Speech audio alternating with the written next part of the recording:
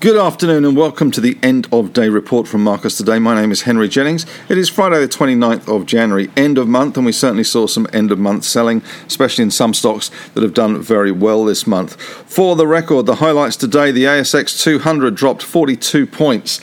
Today, closing at 6,607 points.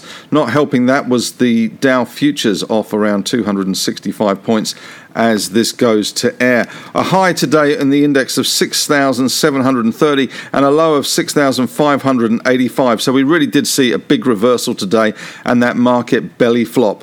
For the record, the ASX 200 was down this week 193 points, starting the week at 6,800 and closing the year so far, only 20 points up. So plenty of noise, but only 20 points of movement to the positive this year in the ASX 200. As far as other headlines go today, the big bank basket fell hard today, took a big blow, down to $151.89, with the All Tech index as well weaker. Only down 0.5% though, so outperforming the ASX 200, which fell around 0.6%. Dow futures, as I say, down around 265 points. We saw the gold price rising to around 24.05 in Aussie dollar terms. 10-year yield was around 1.12. And the A dollar rising to 76.43. Bitcoin as well having a good time at the moment, up to 33,322. Meanwhile, in Asia today, a bit of a mixed session. We had Japan down 1.9% and China just coming back online after their lunch break, up 0.5%. In terms of big movers today, we saw CBA down 1.9%, Macquarie also joining the bank sell-off, down 1.5%, and Suncorp also falling at 2.4% in the bank's insurers. BHP had a bit of a slightly negative day today, down 1.6%, with Fortescue really copping a hiding, down 4.1%, now down 13% for the week as that iron ore price continues to slip down from those highs above $170 back down towards $155 US. CSL, though, today did see some bargain hunters appearing, 1.8% to the better, but lithium and battery stocks got absolutely walloped today. A really bad day for that sector. We saw Syrah down 11.4%, Galaxy down 8.5%.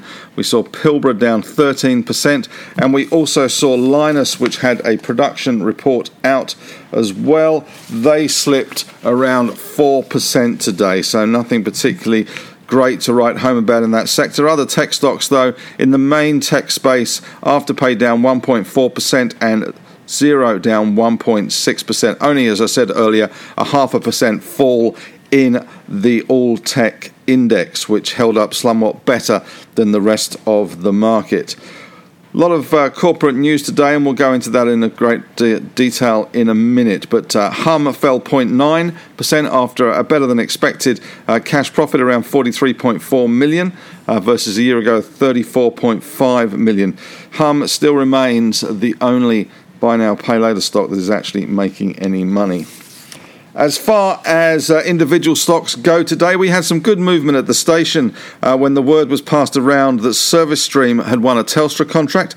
That improved the stock around 10%, and MMS as well, up nearly 10% on a business update, with Novonix having a real bad, shocking day today. They had a quarterly report out, and lithium stocks generally were seriously under pressure. Novonix down around 16.1% there, so particularly nasty. And Piedmont Lithium down 12%. Kogan also had a business update today, and we saw some profit taking on that result. Gross sales grew by more than 96% versus a year ago. Profit grew by more than 120%. Not sure what you have to do to impress this market, but certainly that wasn't enough, with the stock falling 8.5%. Vulcan Energy, one of the most volatile stocks that we've seen on our market, down around 3.6%. And Western Areas, which was the subject of a production report yesterday, very disappointing, saw broker downgrades as expected and as written about this morning, down around 4.9%. Calix, which was in Henry's Take this morning, had a positive announcement on their European Union Lilac project. They moved 15.4%, so doing well.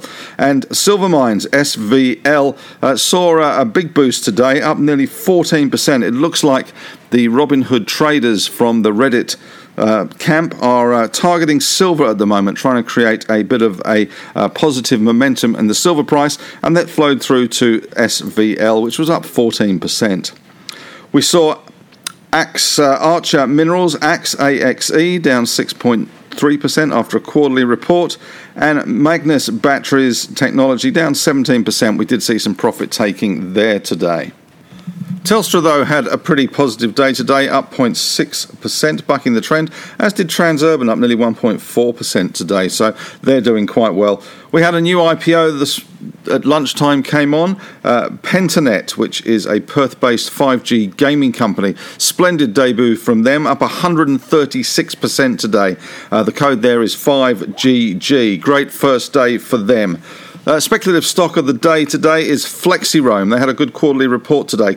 Operating cash outflow of 209,000, cash inflow was 15,000. Strong cash balance sheet of around 2.8 million, up 54% today. In corporate results today, we saw BlueScope Steel rose 3.5%. It expects half-year one underlying EBIT of 530 million versus prior guidance of 475 million. They've said that benchmark steel spreads have continued to rise since the AGM. ResMed a little bit underwhelming today, down 0.7%. Q2 revenue increased 9%. Net operating profit increased 12%. Kogan, though, down 8.5%, as we spoke about earlier. Sales grew by more than 96% there. Profit up 120% on a gross basis. Linus as well reported today, down around 4%, with Q2 rare earth production somewhat higher than a quarter ago at 1,367 tonnes, as opposed to 1,342 tonnes. So not looking too bad. Sales receipt of 68 million versus a quarter ago of 72 million. The average sales price there, $29.5 a kilogram versus a quarter ago, $19.4 a kilogram. ServiceStream stock that we hold in the growth portfolio had a good bounce back today, up 10%. It secured a 5-year field agreement with Telstra. Whilst the agreement does not provide guaranteed volumes, ServiceStream has historically delivered 70 million of wireless and 30 million of fixed line infrastructure works per annum to Telstra under similar agreements. So that is good news for them and certainly helps them out, having lost that NBN for New South Wales and Victoria recently, which did cause the big price depreciation. We did see some economic news today, with producer price index for December quarter up 0.5%, but down around 0.1% over the year, and private sector credit for December up 0.3% versus forecasts of around 0.2%. That's it from me today. Have a great weekend. If you get a chance, catch up with the podcast that I did with Andrew Wyland from DP Wealth, talking about all things ETFs. It's a great podcast. And, of course, there's the wonderful Saturday newsletter that Marcus puts together as well. And I'm sure that will be a fantastic read. So have a great weekend, and we'll be back here on Monday, I'm sure, looking at more stories about GameStop and Reddit chat rooms.